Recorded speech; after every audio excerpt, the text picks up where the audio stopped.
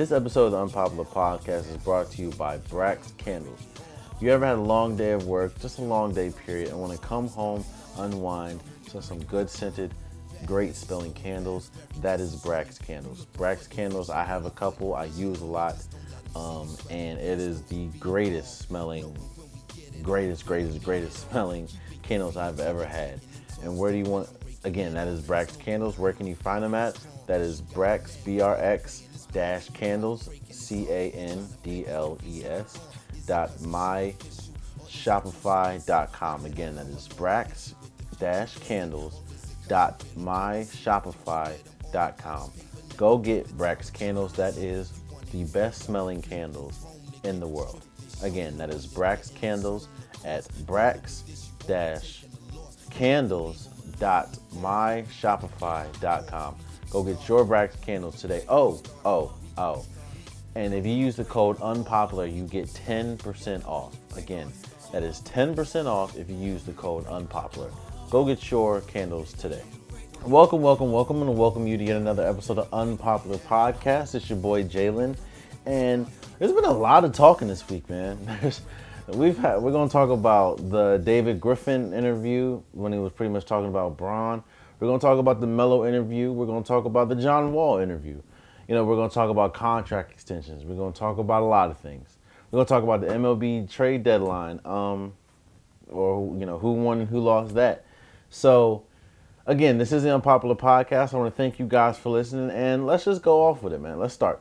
So, David Griffin, I think it was 2 interviews, was pretty much saying, he came out and said, after the Cavaliers won the championship, he knew he was out. LeBron James takes a lot of credit, but not a lot of the blame. He was pretty much throwing dirt on Bron's name and pretty much saying the reason why I'm out, the reason why I didn't want nothing to do with Cleveland was due to LeBron. Not nothing to do with Cleveland, but the reason why I was out of Cleveland was I didn't want to deal with LeBron. That's pretty much what he said.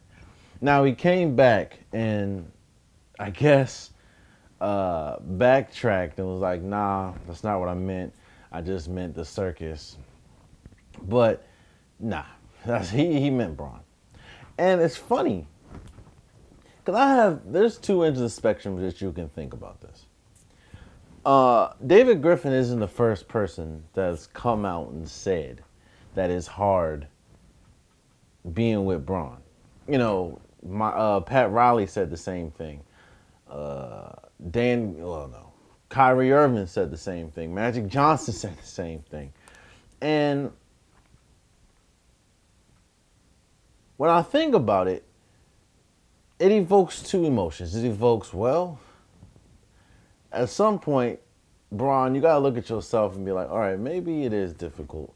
Maybe it is difficult to play with myself, or maybe it's difficult for me on my team. Maybe it's difficult. Maybe I need to pull back a little, especially being in this is year 17. Maybe it is difficult for me to or maybe I make it a little hard for people to play with me.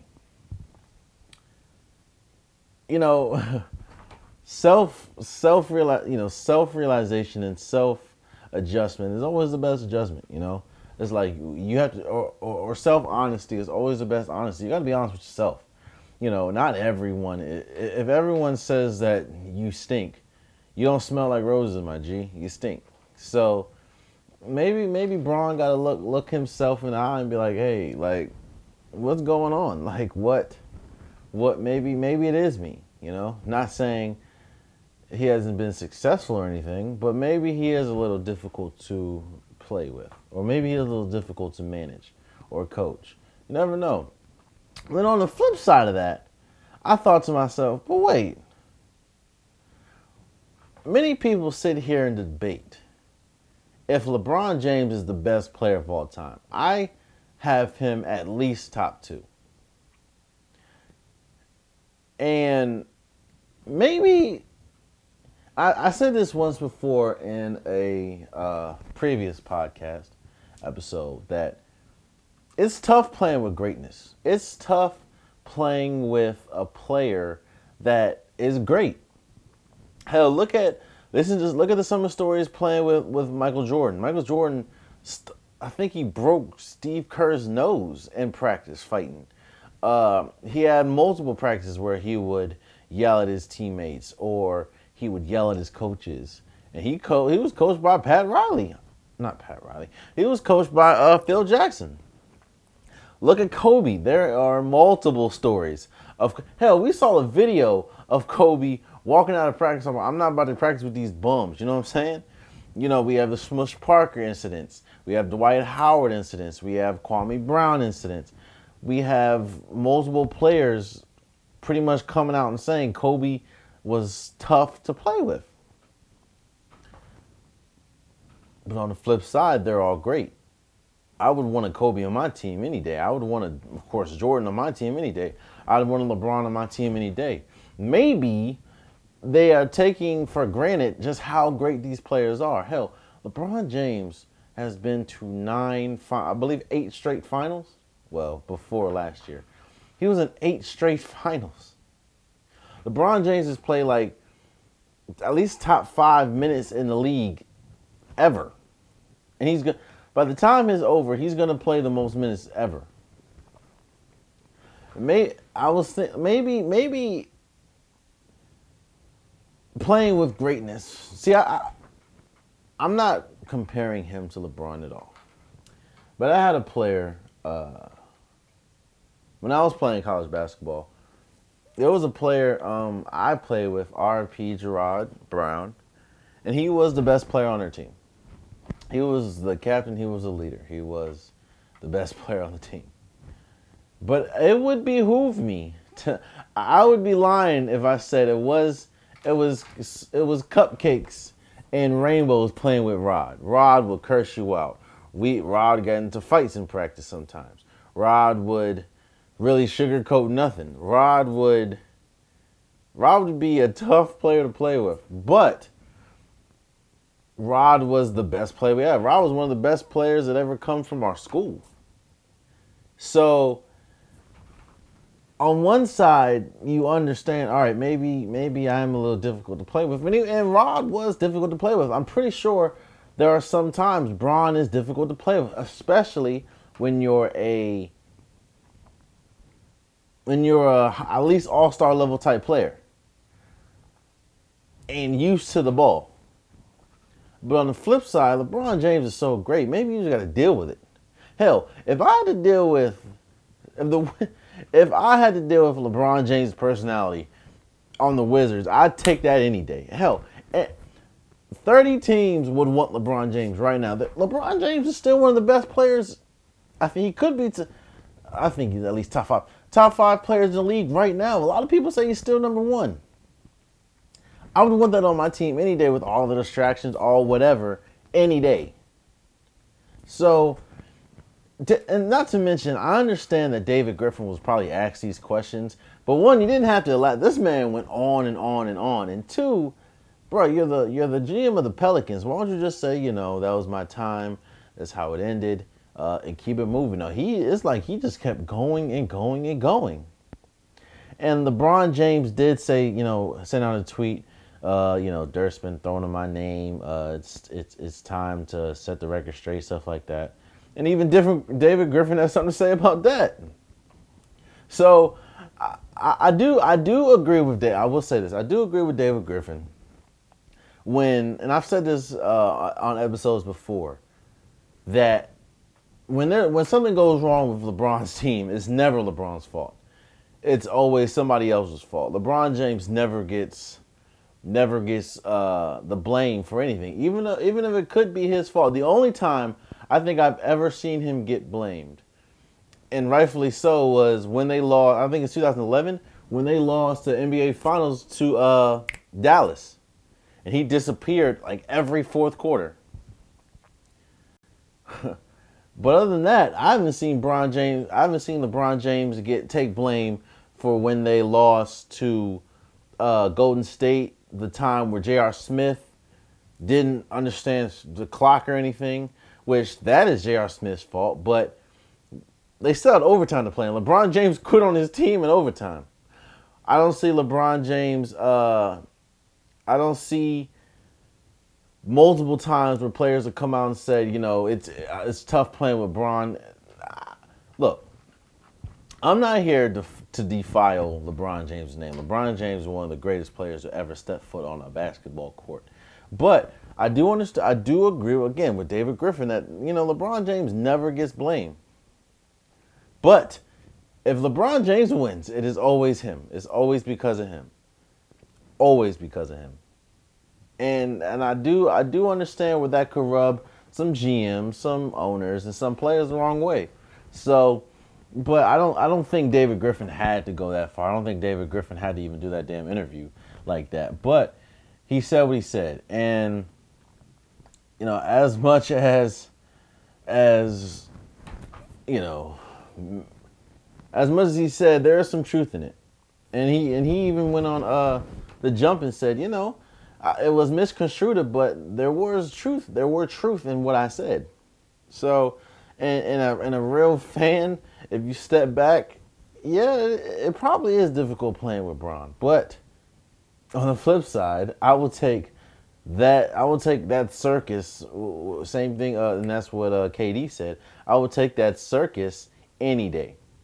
Give me Bron. Hell, I'd take Bron in a heartbeat. You ain't gotta ask me twice. So, that's LeBron James going into his 17th year, and he's still top 5. Hell, a lot of people can argue he's number 1 still. That's something we've never seen, ever. So, I'd take that any day. Hell, LeBron James on the Wizards right now, we're going to the finals. Book it. So, I'd say, hey, bring the circus on. I don't care. So, David Griffin, again, what you said, some of it was true, but you didn't have to say it. I mean, right now you should be focused on the Pelicans. You should be focused on Zion. You should be focused on Lonzo Ball. You should be focused on Brandon Ingram. You should be focused on all that. You don't need to be focused on Bron. It's over with. Boom. And sticking with interviews, Melo had a one-on-one interview with Stephen A. Smith on First Take. I believe it was Friday.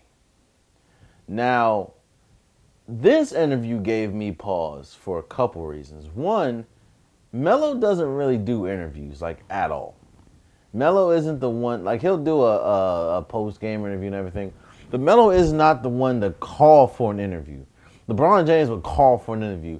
D. Wade will call for an interview. We remember the infamous Jimmy Butler pretty much destroying the Timberwolves in practice, and he knew that was going to happen, so he called the jump and called Rachel Nichols for an interview before it even happened. So once practice was over, he just walked right into an interview. There's people and there's players that call for interviews. Melo is not one of those players. Melo is real chill with it. Melo, he doesn't really talk, even though this man's name has been thrown to the mud forever. He doesn't really do interviews. So when Stephen A. Smith said Melo called him to do the interview, I had to pause. I was like, oh shoot, I really need to know what Melo's about to say. And Melo had a lot to say. Melo had a lot to say about what happened in Houston, what happened in OKC, what happened just in his career in general. And there's a lot of things I took from this interview. One thing I took from the interview is, golly, Daryl Morey, and I believe Melo. I believe Melo wholeheartedly in everything he said. Because again, why would you call? Nobody was asking for this. Why would you call for an interview that nobody was asking for just to lie? Nobody was like, oh, I need to hear what Melo's going to say. No, nobody was hearing. But and again, Melo's not the type of person to do this. So I believe wholeheartedly everything he said. So when he was like, Daryl Morey just walked in and said, yo, your services aren't needed, that's crazy. Now, we're about to get into, does Melo deserve a farewell tour or not? But I think Melo deserves a little bit more respect than just walking in and say, yo, your services ain't needed. You say that to a scrub. You don't say that to no future Hall of Famer. And whether you like Melo or not, he is a future Hall of Famer. There's no really ifs, ands, or buts about that. From what he's done on the court, in NBA to what he's done in just in FIBA or the Olympics and what he's done for Syracuse. He's a basketball Hall of Famer. Now, if it was just an NBA Hall of Fame, that would be a little, we had to talk about that. But basketball Hall of Fame, which is what it is, yeah, he's a basketball Hall of Famer, first ballot. But the first thing, like I said, I took from it was, dang, Daryl Morey, like you couldn't give Melo a better send off than that, especially after 10 games. And Melo said, he went straight to Chris Paul to be like, yo, did you know that? Did you know this was gonna happen? Which it was weird that he said he went straight to Chris Paul, but he didn't talk to the leader of the team, which was James Harden. You think if James Harden wanted you gone, you're gone. Like that's how greatness is. Like if Steph Curry, that's why. Look, think about it. That's why when KD, as great as KD is, KD to me is a top 15, top 10 player ever. They said the organization said they had to go through Curry to see if Curry wanted him to come on. That's what happens when you solidify your name and you are the face of a franchise. So you think if James Harden was like, no, we want to keep Melo, you think he would be gone? No. So I think James Harden pretty much sounded like, yo, we don't, it hasn't been working with Melo. But I think that Daryl Morey could have said it a lot better than he did. Another thing that I took from that took from his interview, which was a really good interview, by the way. If you haven't seen it, go check it out. But another thing I took from the interview is Melo pretty much confirmed a couple things. He confirmed, one, he had a chance to win a ring because he was going to go to, there was two incidences. And I've talked about this, and I believe the episode was called The Curious Case of Carmelo. But there was two instances when he could have went to the Bulls. He was going to go to the Bulls with Derrick Rose and Jimmy Butler and Joakim Noah and Carlos Boozer and all them, Luol Deng.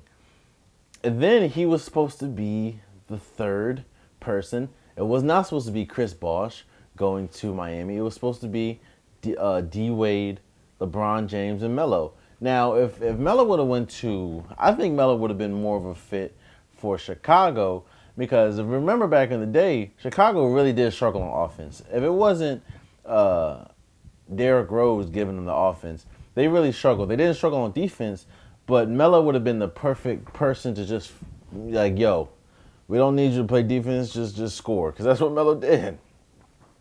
But going to Miami, I don't know if they would have won, 2 championships, but they definitely would have won one. I'll give you that. They would have won at least one. They might have won more than 2, but I know at least one. And Melo would have had a ring. But he pretty much said, they were just, they were talks. He was ready to go to Chicago. And then he said he got information, and then he decided to come or stay with New York and get more money and more years. And same thing as Miami. And I was like, yo, Melo pretty much confirmed that he fumbled the bag 3 times. I said twice, but 3 times. Because he didn't have to demand a trade. Well, he could have demanded a trade from Denver, but he could have waited to the end of the season so New York wouldn't have to gut all their good players to get him.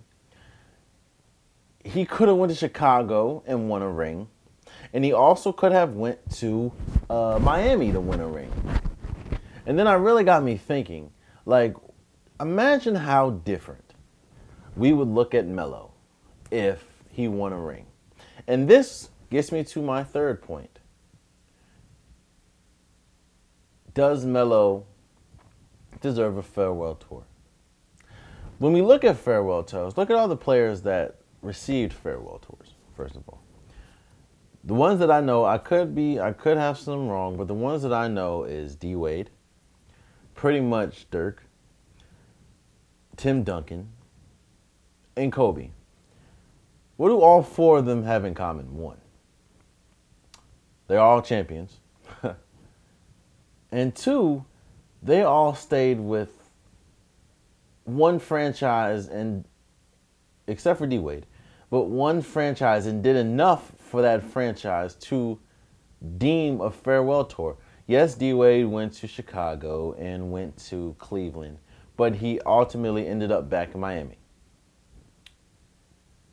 When you look at Melo's career, Melo will go down as one of the greatest scorers to have ever played the game. He will go down as one of the greatest offensive players to ever play the game, especially when we're talking about mid-range scores. I'm not taking anything away from Melo. He will go down as the most decorated Olympian ever. Oh, and before I keep going, yo, Team USA, what the hell are you doing? Like, I, you have Larry Shamit turning down an invitation to go to play for Team USA. Yet you sent out a press release saying Melo is not invited. Like, what the? Come on, bro, get it together, man. You don't need to be a fan of Melo, but not even marquee players at this point is dropping out like flies. Y'all need Melo. Team USA needs Melo. I just saw a picture of Brooke Lopez and Bam Adebayo playing for Team USA, bro. And don't get me wrong. Shouts out to Brooke and Ben, but come on, bro. Come on, bro.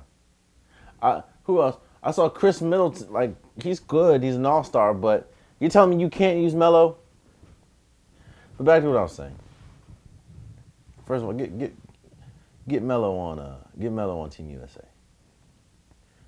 But again, those four, D Wade, Dirk, Kobe, and Tim Duncan, they all did something significant for at least one franchise. When I say at least, I'm really only talking about D Wade because he went to two more, but he was rooted. He's rooted pretty much in Miami. Hell, you got Wade County. That's in Miami now. When you look at Melo's career, again, he will go down as one of the greatest offensive scorers ever, but who would give him a farewell tour? He only went to one conference finals with Denver. He went to a couple playoff appearances with New York, but he really didn't even make it out the first round maybe once or twice. He did absolutely nothing in OKC. Not to mention, let's not forget how New York ended. Now, yes, he's still loved in New York, but that didn't end too well. He definitely ain't do nothing in OKC, and he most certainly didn't do anything in Houston. So when I think of farewell tours, I think you have to have cemented your legacy, not only in the league, but for a team. The farewell tour isn't like the NBA doesn't do a farewell tour. The team does the farewell tour. Miami backed D Wade's farewell tour.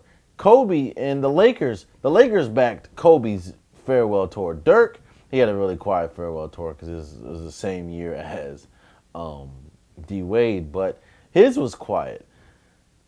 You know, and backed by Dallas. It's like the team does it. The NBA doesn't do it. The NBA it's not their obligation to do a farewell tour. It's a team that wants to do it. And to be perfectly honest in how much and don't take this as disrespectful, who wants to see a Melo farewell tour? I don't. I want to see Melo, don't get me wrong. I want to see Melo in the league. I think there's a lot of people like Melo even made a point. You're telling me I can't make a 12-man roster on any team? Like, I think Melo deserves to be on a team. Melo will be a great vet. He has to really buy, which I guess he was doing for, or coming into doing for OKC and for Houston, especially Houston. But you have to buy into being at least a 6-man. But I definitely feel he deserves to be in the league, and I think he should still be in the league. But, nah, man, no. I don't think, and I'll be real, Melo does not deserve a farewell tour. Melo hasn't done anything to deserve a farewell tour, especially in the NBA, and especially for what team? Yeah, he scored a lot of points in Denver, but they only went to one conference finals. Yeah, he scored a lot of points for New York, but he didn't do anything for New York. Yeah, he scored some points in OKC, but remember, he was traded to OKC and he left, or, they pretty much got him up out of there. And he only played or stayed for 10 games in Houston. His legacy is not even close to that of Kobe's. It's not even close to that of D Wade's. It's not even close to that of Dirk's. Not even close to that of Tim Duncan. Why? D Wade has 3 championships. Kobe has 5 championships. Dirk has 1. And Tim Duncan has 3. No, all champions don't deserve a farewell tour. Look at what happened with Gary Payton didn't get a farewell tour. I don't think that for how it was going, there's a lot of players in the league. Draymond Green ain't gonna get no farewell tour. I don't think. Clay ain't gonna get no farewell tour. Steph is, but Kyrie is not gonna get a farewell tour from at this moment. But Melo hasn't done much to get a farewell tour, and I don't think he deserves it. Do I think he will go down as a great player? Yes, he will. Do I think he'll go down as one of the best offensive players ever? One of the best, at least top 10. Yes, I believe so. Do I think that, or I don't know about top 10, but he'll go down as one of the greatest offensive players ever. But again, and if I'm wrong, leave it in the comments. We'll definitely talk about it, or hit me up. But what has Melo done to deserve a farewell tour? And on top of that, who gives him the farewell tour? Is it New York? Is it Denver? And especially how the league's going and those teams are going, I can see him going back to Denver as being like a vet and definitely maybe a 6th or 7th man. But New York is not incentivized to win right now. They have a lot of young players. They're still trying to work, through the draft and everything. So why would they bring Melo, and he could stunt the growth of a lot of young players. So I don't see him going to New York, and I don't see he might go to Denver, but Denver has pretty much come out and say, yeah, we're not interested, because they have young pieces of their own with Jamal Murray and Jokic, and they have vets as well like Paul Millsap. So I don't see him going to Denver. So who else? Houston, he ain't going back to Houston. We pretty much saw that in the interview. He ain't going back to Houston. And there's no point in him going back to OKC because they don't love him like that. Hell, OKC's trying to get Chris Paul out of there. You think they want Melo? So I could see him going to the Lakers, but they definitely ain't giving no farewell tour. So who's giving Melo a farewell tour? That's all I'm asking. You let me know, man. I don't think he deserves it. He really does. And this doesn't take away from how great he was as a player in the times he was great, but he don't deserve no farewell tour. At least I don't see it. So there's that, man. There's that. And lastly, talking about interviews, John Wall had an interview, and this interview was interesting. He was questioned. He talked about the injury. He talked about his contract and how it's pretty much labeled the worst contract in the league. Talking about his mindset through the injury and his mindset coming back. And one of the great things he said, I'm just paraphrasing, of course, is, a lot of people deems my contract as the worst contract in the league. And he had to sit back and think, dang, did I really deserve this money? And yeah, he did deserve the money, but this is what you do. And this is what a lot of struggling teams get wrong. You don't pay somebody unless, all right, so here it is. You don't pay somebody for what they've done. Or you shouldn't pay somebody for what they've done. You pay somebody for what they will and can continue to do. unless it's like a legacy thing like Kobe or you know, a legacy thing. Or if somebody's been synonymous to the franchise, you wanna reward them. But at that point, they're not like superstars anymore, or they're not in the prime of their careers. But in the case of John Wall, what the Wizards did is they paid him not only for what he did, but what they thought he was going to do, or thought they can continue to do. No GM foresees an injury, or no GM should think, okay, that player's going to get injured before they give him a contract. The problem is, and this is the one thing that I always talk about with the Wizards is, you pay, and yeah, John Wall deserved to be paid royally, but you pay John Wall knowing his strengths and his weaknesses, and knowing that if he got injured, especially a bad injury like a foot injury and a Achilles injury, which just so happened John Wall has, how his strengths could drastically diminish, while his weaknesses will drastically start to glare. We know John Wall, when healthy, is one of the most athletic players in the league, especially at the point guard position. We know, when healthy, John Wall is one of the fastest players in the league. We know, when healthy, John Wall has one of the best court visions in the league. We know, when healthy, John Wall is the best player on, or was the best player on Washington. But what else do we know about John Wall?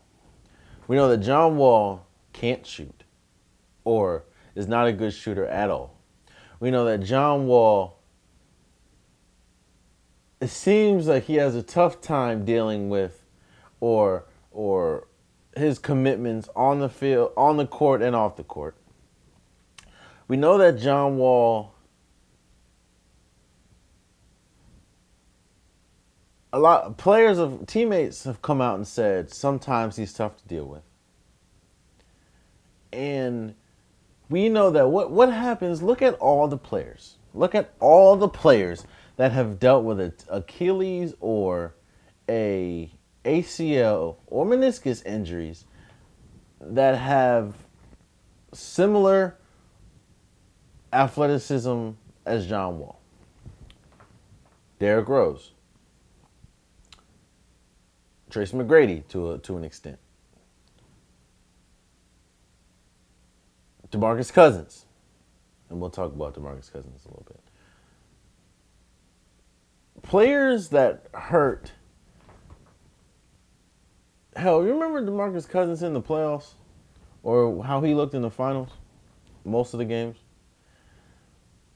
Look at Derrick Rose now. Derrick Rose now looks absolutely nothing like Derrick Rose did in his MVP year, because he relied so heavily on his athleticism. Case in point, look at Dwight Howard. Dwight Howard has relied on his athleticism and his strength forever until what happens? He starts getting injured, and especially back and shoulder injuries, and he never adapted the game. So now he's not even on the team. I think he's on the Grizzlies, but the Grizzlies are trying to buy him out. Like, it's you get to a point where you look at players for what they are, and you have to think accordingly. John Wall, there is a good possibility that John Wall not only will miss this year, which would be pretty much 2 years that he's not played, but miss this year and, gotta put the and may never be the same. Because once your athleticism and once you start getting surgery on your lower extremities, especially if you rupture an Achilles or tear an ACL or have foot surgery like he has, it could drastically diminish your athleticism. So I'm not counting John Wall out, but all I'm saying is the history is not on his side. And because of that, it will be hard for me and hard for him to live up to that contract. Which is why it is deemed the worst contract in the league. I'm a Wizards fan. I want nothing more but to see John Wall be as great as he was. But I also understand that even with as great as John Wall was, he constantly went into training camp overweight. I don't know how many years he's been in the league and still can't shoot. And I don't know how many times I've heard stories of him and off the court extracurricular activities. I'm not judging nobody from doing that, but when you can't shoot, I can't kill Ben Simmons for continuingly not be able to shoot. And John Wall's kind of in the same boat. The only difference is Ben Simmons just won't take the shot. John Wall will take the shot and miss a lot. So, another thing that John Wall said that I know a lot of people are going to take into context, but I understand what he's saying, is that, you can win a ring, but it's about building a legacy. I understand completely what he's saying, but a lot of people take it out of context. Maybe saying or thinking he said, rings don't matter. I just want to build a legacy, pretty much. I don't think he was saying that. He's saying that, yes, it's very important to win a ring, but you want to build something. Look at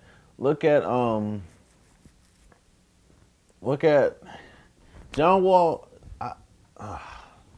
Look at Charles Barkley. Look at Karl Malone. Look at John Stockton. I'm not saying John Wall's in those classes, but they built legacies. Charles Barkley and Karl Malone are one of the best power forwards to ever play. John Stockton is one of the best point guards to ever play. They built legacies without winning a ring. Now, when we talk about them, we do always bring up that they do not have a ring, and John Wall will be the same way if he does build that legacy, but I understand where he's coming from. Now, it's going to be tough, it's going to be tough, hearing that, a lot of fans hearing that from John Wall, especially when, with the whole contract situation and the whole injury situation and the whole extracurricular, this man is pretty much a Rose Bar MVP. So it's going to be tough. A lot of fans hearing that, but John Wall's absolutely right. Like it's a tough one.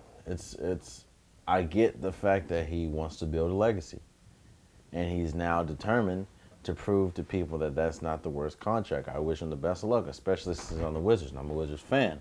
But it's just tough for me to see how this is going to go. I'm anxious, but I'm also cautious, and I'm also worried. So, shouts out to them, though. Shouts out to them. Before we get off basketball, talk about Draymond Green and CJ McCollum got an extension. Draymond Green got the 4 years, $100 million, and CJ McCollum got a 3-year, $100 million extension as well, which I think are great for not only them, but for the teams. And I think the reason why they got the extensions now is they see the injuries to Kevin Durant. They see the injuries that Kawhi Leonard was dealing with. They see the injuries that players LeBron James is dealing with. And I think, especially with KD,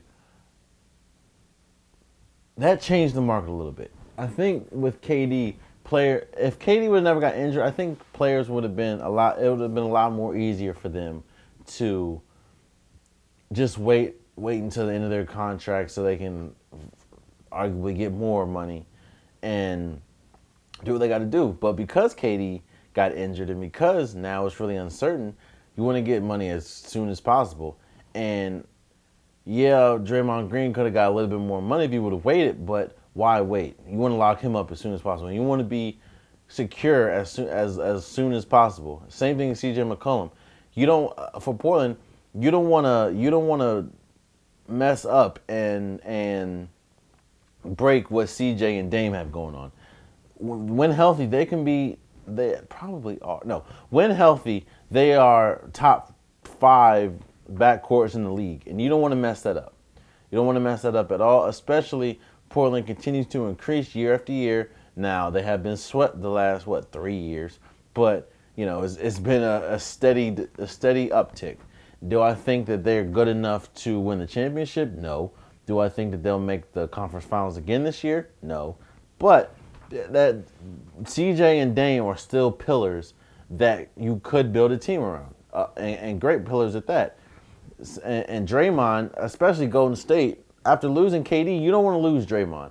You still have a big three in Steph Curry, a healthy Klay Thompson, and Draymond. And now you can add D'Angelo Russell. Once he fits in, that could be a big 4. Now, no, it's not on the same level. D'Angelo Russell is nowhere close to the same level as a healthy KD, but I know that the plus and minus with Draymond Green and Steph Curry on the floor is one of the best in NBA history. And that's not something, especially Golden State, that you want to mess up, especially after losing KD. So this extension for Draymond and for CJ works both for not only the team, but also the player. And I think once that happens, because sometimes extensions only work one way. Like, yeah, you'll get your money, but it really kind of hurts the player more than it helps the team, or it helps the team more than it hurts the player, or, whatever. But I think in these 2 cases, it helps both the team and the player equally. So shouts out to Draymond Green and shouts out to CJ McCollum getting their money. And speaking of getting their money, let's move to football. Michael Thomas finalized an extension with the Saints. 5 years, $100 million, $61 million guaranteed. Does Michael Thomas deserve this? Absolutely. Michael Thomas, especially, Michael Thomas alongside Drew Brees is one of the most lethal combinations in the NFL. You want not only is Drew Brees is still at a high level, but especially towards the end of last year, he started declining. Yes, he is still one of the top 2 or 3 quarterbacks in the game, but you don't want his best wide receiver going out the door or upset, holding out. You don't want that. So locking Michael Thomas up, especially after he was pretty much getting paid nothing, is what you want. Now, you now have to look at players like Julio Jones, or like Amari Cooper, or like Ezekiel Elliott, who right now is in Cabo. Julio Jones is better than Michael Thomas. I don't think Amari Cooper is better than Michael Thomas, but Amari Cooper is a good player. Zeke is arguably the best running back in the league. The last person, they say this a lot in sports, which is true. The last person that gets paid pretty much is the market setter. Right now, Michael Thomas is the market setter with 5 years, $100 million, 61 guaranteed, making him the highest paid wide receiver in the league. Is he the best wide receiver? No. Julio's better than him. Odell's better than him. There are players better than him. AB's better than him. But, and there's more, but I don't feel like. But, I think Jalen Rose says it. it's not how good you are, it's how good you can negotiate and what the team is willing to pay you. They were willing to pay him 5 years, $61 million. So now we're going to have to wait to see what Julio's going to get paid. We're going to have to wait to see what Zeke's going to get paid. And if he's going to get paid this year, because it looks like, especially with him going to Cabo, he's willing to sit it out as long as it takes. Amari Cooper has already come out and said, I don't need to deal with this now. I'm still going to come and play. Same as Dak Prescott. I'm still going to come and play, do what I got to do. We'll worry about that when we get there. But Zeke, and this is the similarities to me with Zeke and Michael Thomas. They're both uber important to their team. I guess the slight difference is Zeke is the most, to me, important player to the Cowboys. Michael Thomas is probably the second most important player. Is the second most important player to the Saints. So Michael Thomas getting paid, Zeke's looking like, all right, you paying Michael Thomas, but he's not that important. He's not as important as I am. Pay me. Even though Michael Thomas is as important. So it's just, yes, I feel Michael Thomas deserved the money that he got, but I'm curious to see just how he's gonna be with how much Julio's gonna get paid, or how much Amari Cooper's gonna get paid, how much Dak Prescott's gonna get paid, how much Zeke's gonna get paid. Yes, wide receiver and running back and quarterback are different positions, and of course they warrant different money. But the last person that gets paid is a trendsetter, is the market setter. So I'm curious to see how much he's gonna get paid. So Oh, and Tom Brady got a brand new deal. Tom Brady got a 2-year, $41 million extension, and it's well deserved.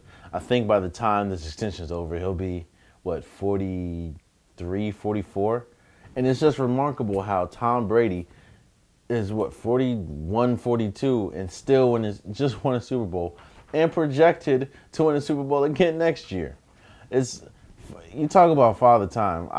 You talk about father time with LeBron James. Father Time and Tom Brady is like non-existent. That man is missing Father Time's calls all the time. Now, it is because he doesn't get hit that much. He's always been behind one of the best offensive lines in the league. But, hey, you guys extension, go get your money. Shouts out to Tom Brady. Yes, I'm not a fan of the Patriots, but I do respect their greatness. And I do understand their greatness. So, there's that. But yeah, those are extensions. Before we get off of the NFL, I just want to give a quick shout out to the Hall of Famers that just got inducted. You have Tony Gonzalez, you have Ed Reed, you have Ty Law, you have Champ Bailey, you have Kevin Maywia. I probably butchered your name. I apologize. You have Johnny Robinson and Gil Burnett, all great players except for Gil. He was the VP of Player Personnel for the Cowboys for 28 years. So he pretty much got the Hall of Fame for his front office work. I think it was from 1960 to 1988. And in those, they won a couple championships. So shouts out to them. And looking at this list, and this ain't about to be no sentimental moment, but looking at this list, it really shows, Tony Gonzalez wasn't the fastest, wasn't the strongest, wasn't the biggest player.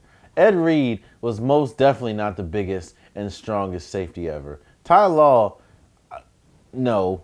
Champ Bailey wasn't the best safety. Kevin, whatever the hell is, wasn't the best player. Johnny Robinson wasn't the best player. But all these players were specialists at something. Tony Gonzalez was a specialist at route running, and he can catch the ball. He had Larry Fitzgerald's type hand. He was legendary in catching the ball and not dropping the ball. Ed Reed was legendary in his work preparation and how much he studied the game and loved the game and did the little things. Hell, he's had interviews talking about the little things, and he was famous with that. Ty Law, the little things. Champ Bailey, the little things. It's all about the little things, man. The little things get you to the Hall of Fame. Again, I can name multiple players, at least physically more gifted than Tony Gonzalez. physically more gifted than Ed Reed. Hell, Jimmy Graham is physically more gifted than Tony Gonzalez, but Jimmy Graham, at least right now, is not touching the Hall of Fame because Tony Gonzalez is better. There are so many physically gifted players that aren't going to win the Hall of Fame or make the Hall of Fame because they don't do the little things like this core did. So I want to shout out to them. Again, that is Tony Gonzalez, Ed Reed, Ty Law, Champ Bailey, Kevin Maway. Again, I apologize for butchering your name. Johnny Robinson, Gil Burnett. So, shouts out to them. Before we get to this next topic, I want to talk about my sponsor. We are sponsored by. I'm going to talk about that. Got it.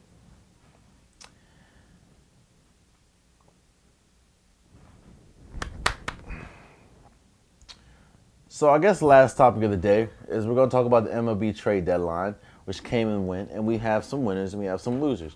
We're going to talk about 2 winners and we're going to talk about 2 losers. I want to start with the losers because the losers are pretty much go hand in hand, which are the Yankees and the Dodgers. Now, the thing about the winners and the losers, all these teams are pretty much playoff locks. But the Yankees and the Dodgers, especially the last few weeks, have been struggling. Again, they are pretty much all playoff locks, but the Dodgers have been struggling with the bullpen. They need to increase a lot of things, and the fact that they pretty much stayed put, I understand they're good enough to make the playoffs, but especially with that bullpen, I don't think they're good enough to win the World Series, and that's what everyone plays for. Why would you be the Dodgers, especially the LA Dodgers, and not compete for or not even try to improve the bullpen? Hell, Noah Syndergaard was out there. They didn't do that. They just didn't improve. They stayed put. And to me, while yes, they're going to make the playoffs, they're currently not good enough to stay put.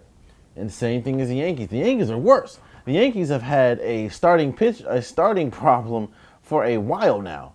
A starting struggling rotation for a while. Yet again, they stayed put, which makes no sense to me. They made a move. I mean, they acquired Alfonso Garcia from the Colorado Rockies, but in exchange for Joseph Harvey. But Alfonso Garcia ain't doing nothing. Like he's not there. All the good and great free agents out there, they got him. Not even free agents. Great people that were on the trading block. They got Alfonso Garcia, who doesn't do anything. So, they pretty much, both the Yankees and the Dodgers pretty much stayed pat. And I think that's going to really hurt them, especially come playoff time. And 2 teams that did not stay pat were the Astros and the Indians. We'll talk about the Astros getting Zach Greinke from Houston, or from the Diamondbacks. The Astros have already had they already have a solid rotation. They're coming off a championship, one championship in the last, 2-3 years. And the Astros are a really good team. Hell, a lot of people have them winning it all coming into the season. So the fact that, and their pitching has been great too. So the fact that you just add, you can never have enough good players. So the fact that you add Zach Greinke to an already solid pitching rotation, that just, to me, right now, the Astros should be a front runner to win it all. I know a lot of people still say the Dodgers, but like I said, the Dodgers have bullpen issues. A lot of people think the Yankees are going to win, but they can't get their starting rotation right.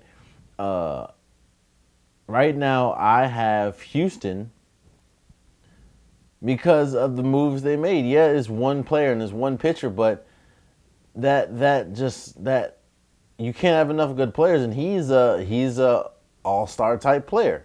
So, you have to give him credit. You have to give him credit for that.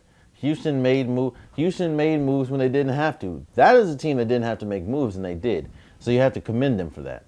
Another team that made moves and made a good move was the Indians, getting Yasiel Puig.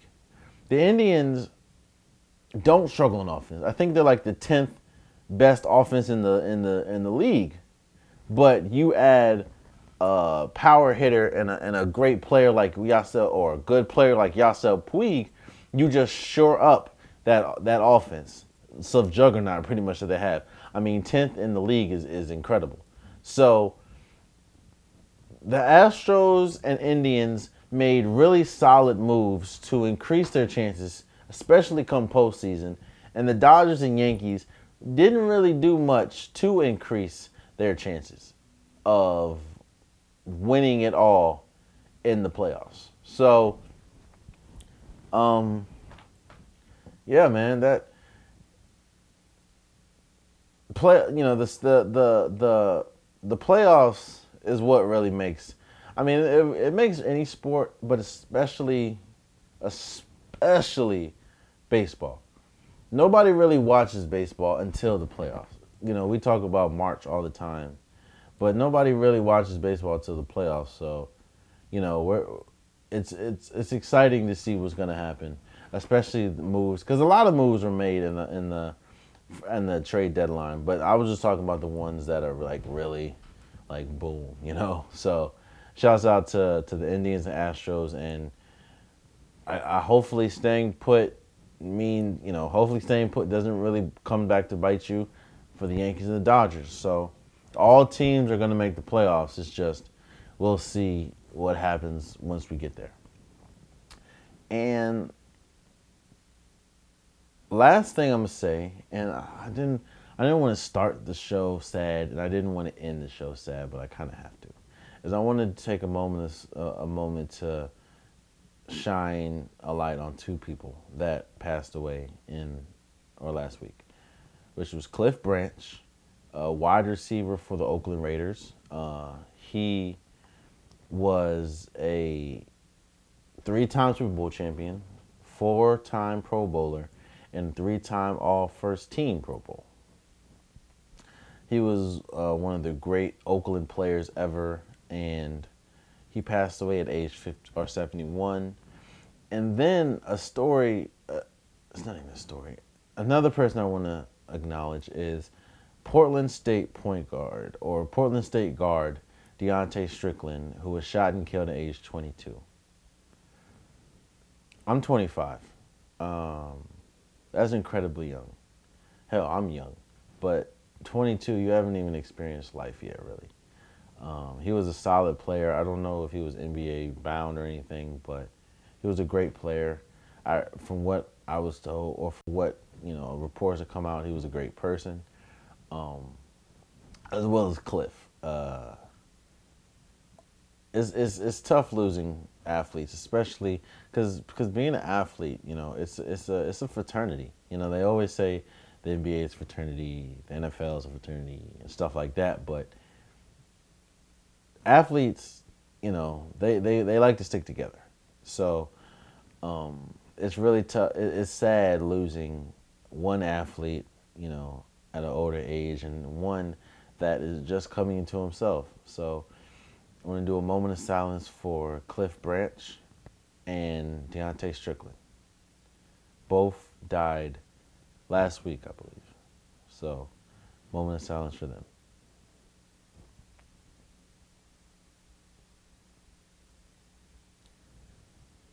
And there you have it, man. That has been episode 60 of the Unpopular Podcast. I want to thank everyone for listening. Thank everyone that's watching. Thank everyone that's continues to support. Please subscribe. Please subscribe. Please subscribe. Please subscribe. Please subscribe. Please share it. And I thank you. Again, this is the Unpopular Podcast. I'm sorry for starting off the podcast sad and ending on a sad note, but we got here. And I want to thank people, and I want to thank people that's going to continue to rock with me, because this is episode 60 is a small milestone, but I'm going to keep going because I love doing it, and I love just expressing myself through talking about sports. So, again, this is the Unpopular Podcast. This is your boy Jalen. Until next time, much love.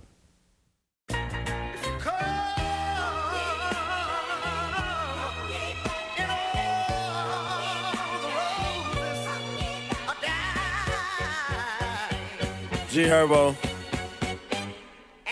Young nigga been through it all, man. Everything under the sun, man. I do this shit for everybody that come from the struggle, man. The gutter, what I come from, man. That could relate to my struggle and everything I've been through and what I put in to get to where I'm at. Cause this shit for who it's for. Roaches, rats in apartments. Mama smoking, baby starving, pistols loaded, discharging. I grew up in all it. Ghetto hell, slums, bottom, what you wanna call it. Nobody role models, everybody alcoholics. The shorties either gang banging or they basketballing. Well, niggas get left lane stankin' cause they chain swinging. Them kids won't see they moms again cause homie ain't aiming. Damn, the streets changing. These little niggas dangerous. Don't even mask up no more. These little niggas brainless. I got so many fallen loved ones, nigga out here payless. Don't know when it's my time to go. I keep that, I'ma flame it. Wanna see me dead or broke? I know I need that motivation. Like if I blow my shot, lose everything I got. Have my hand out on that block, become everything I'm not. Been through that life, I blew that check, lost everything I had. That shit just left me looking silly and my mama sad. No nigga never gave me shit when I was down bad. I was by myself in a 6-foot room right there on my ass. And now I stack that shit and mean it like I'm on my last. I stay so low from fuck niggas like they on my ass. You know if I don't fuck with you, better not cross my path. Niggas think it's sweet, ain't seen me in the streets, I've been in my bag. Gotta stay low key, but I can't wait to let them feel my rap. Still train to go start doing backstrokes in a bloodbath. We wake up, flame up, pop up, post up, tail, don't clap, folks, crack choke. Still Lakeside killers for white folks, fuck the whole 75th with black yo. Start getting real money, I was 17, I'm 20 now, I'ma take it way back though. 4th grade, I was trying to be Ivo, shooting ball, playing around, saying rap though. Grammar school shit, been throwing L's up. Never knew what we all headed out for. Young niggas having real life shootouts. At my grandma's house, had to move out. Started rapping, wasn't trying to be a star. I was speaking what I lived, what I knew about. 17 head labels trying to sign me. So I might as well speak, so I flew out. Flew back here to see what I was worth. Hit the studio, I know what I'ma do now. Meanwhile, trying to make it in a war zone. Matter of fact, let me hold that thought. My city know I don't even gotta talk. Pull up, hop out, white chalk. Now you see me smell money when I walk. Humble with it now, I ain't trying to floss. Air real street nigga, take a loss. Took a few bounce back, shook it off. Hit the X by my name, took it off. 150 dream team, I'm the boss. I came from gambling, toting, rolling, stolen, transportation, police stations. Look at me now, tell me congratulations. I got this shit straight out the mud, yeah, no exaggeration. I just been focused lately, money got my mind on greatness. Can't stop my grind for niggas, bitches, extra aggravation. And there nigga can't be with me, I just gotta face it. And nigga ain't your niggas, read they bodies faces. Don't fuck with snitches, bitch, niggas catch them bodies facing. Gotta leave my city, too much talent, catch a body wasted.